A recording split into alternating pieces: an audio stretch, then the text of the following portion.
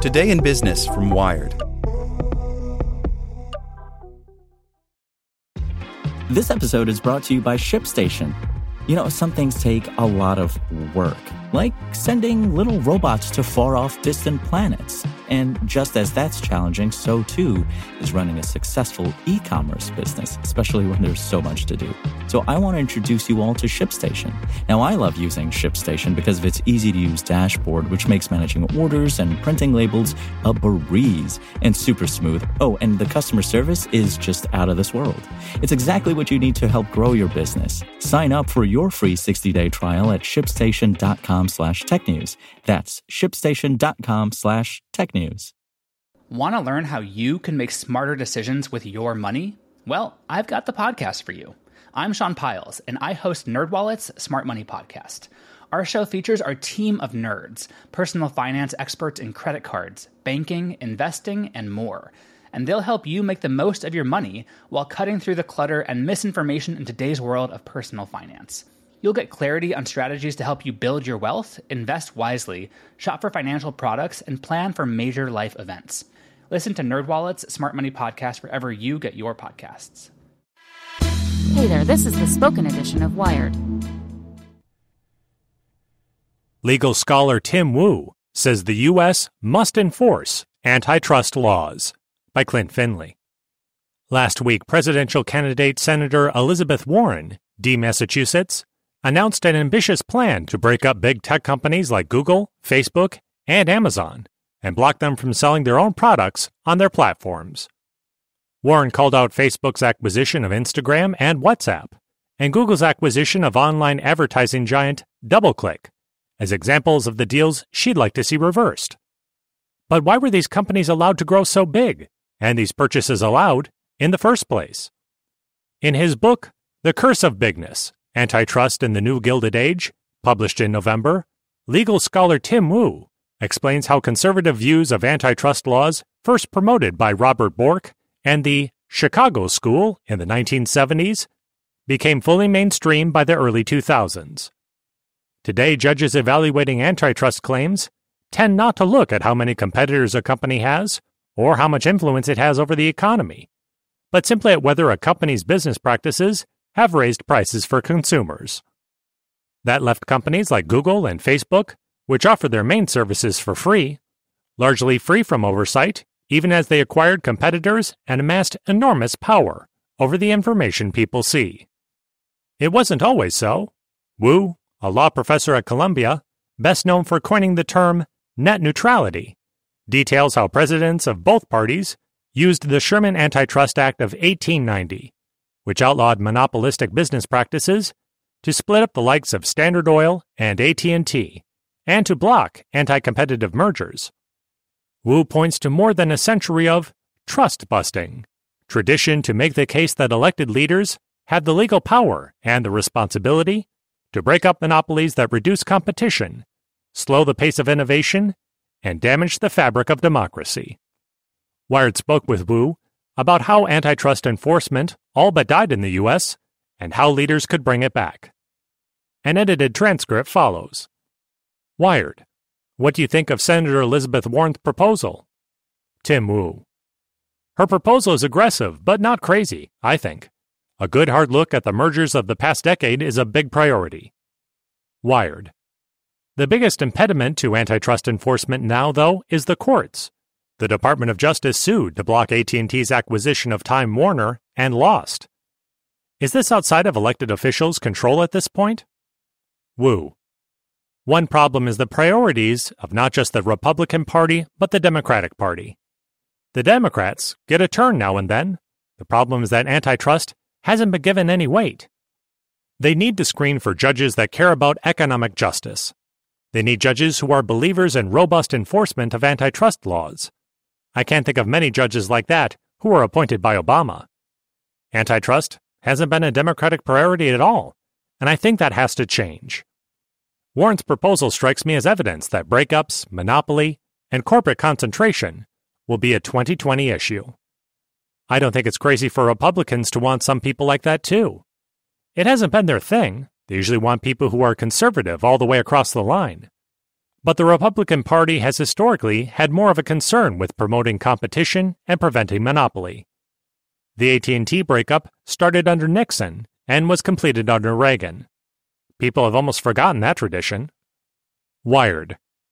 Take us back to the beginning, to the Gilded Age, and the emergence of what was then called a trust. Woo.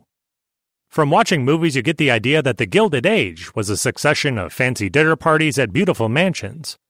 But I think of it as having two economic characteristics that were particular and distinct from previous American history. The first was the reorganization of the economy into one dominated by trust monopolies. Today you'd use the term holding company or just corporation instead of the term trust because of changes in corporate law. The trust form was created by Standard Oil to be a monopoly, so the name trust was synonymous with monopoly. There was essentially one giant company per industry, one steel company, one oil company, one company to make rubber bands, one company that made nails. The second was the emergence of massive inequality. There was a tiny group of people with enormous wealth, unprecedented in private individuals. They had the sort of wealth usually only seen in royalty. Politically, it was also a period marked by a growth of radicalism on both sides. On one side, the supporters of monopolies, and on the other, the emergence of anarchy, populism, and socialism as answers to what people felt they were suffering under. You don't need to be a genius to recognize that there are some similarities to our time. Wired. In what way are those monopolies over rail or oil similar to today's digital monopolies? Woo. Standard Oil is one of the best examples of why net neutrality is important. Its influence over the railroads was crucial to consolidating its power. Before Standard Oil had a monopoly, they set up a cartel of oil companies and threatened to build their own railroads unless the railroads gave them discounts and disadvantaged their rivals. At one point, there were more competing railroads, so the oil companies could play them off each other. The basic idea was to create an uneven playing field. If you were trying to compete with Standard Oil, you were paying more to transport your oil than they were, so it was hard to win. Later on, those discriminatory practices were banned, so they did them secretly instead. The fact that they were doing it in secret is what brought President Theodore Roosevelt to break up Standard Oil. It was just so blatantly illegal. We've had some net neutrality rules for a while, and it hasn't stopped consolidation, but I think it will be worse without the rules. The negation of net neutrality, which is still being contested in court, will favor entrenchment of companies like Google and Facebook if they're able to gain preferential treatment from the carriers compared to smaller competitors. Wired. Or in-house services from the carriers, through things like AT&T's acquisition of Time Warner. Woo. That's another example. In that case, they'd be challenging platforms, but the lack of common carrier rules, requiring them to treat all information equally, tends to increase monopoly power. Wired. You talk about the parallels to today, with a growing interest in socialism and far-right populism. But in the European Union, where we've seen a more strict regulatory environment over the past several years, we're still seeing populist uprisings there, and the inequality isn't as bad in some of those places. Woo. Yes and no. I think Europe actually gets too much credit for bringing a few more cases. I don't think they've been good on blocking mergers. They've also been too weak on antitrust. I don't want to overstate the case and say that a lack of antitrust laws is the only reason you'd see the rise of extremist groups. There's ideology, questions surrounding immigration, international trade. There are a number of things going on, but I do think this sort of winner-take-all economy, and I think Europe has moved in that direction, creates the preconditions for an underclass to get fired up. France is a more regulated economy than the US, but it still has people who have been left behind. Wired. So what's changed? How did we go from Standard Oil and AT&T being broken up to the point where people are arguing that the Sherman Act only allows the government to stop companies from charging consumers too much money? Woo. It's obviously an example of conservative activism, where they've taken something like the Sherman Act that says flatly that creating a monopoly is a felony and narrowed it as far as to almost reverse its meaning. It's an astonishing development.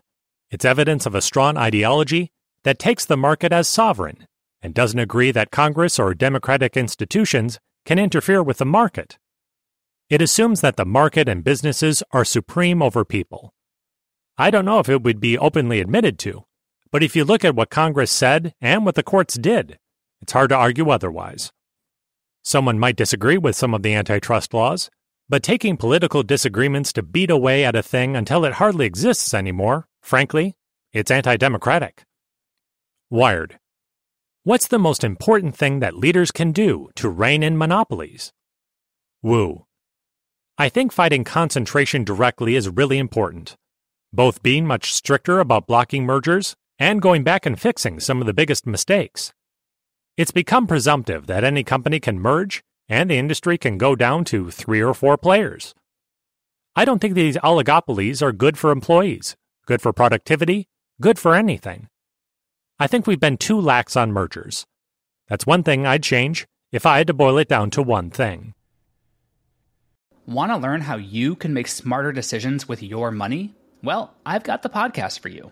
I'm Sean Piles, and I host NerdWallet's Smart Money Podcast. Our show features our team of nerds, personal finance experts in credit cards, banking, investing, and more. And they'll help you make the most of your money while cutting through the clutter and misinformation in today's world of personal finance. You'll get clarity on strategies to help you build your wealth, invest wisely, shop for financial products, and plan for major life events. Listen to NerdWallet's Smart Money Podcast wherever you get your podcasts.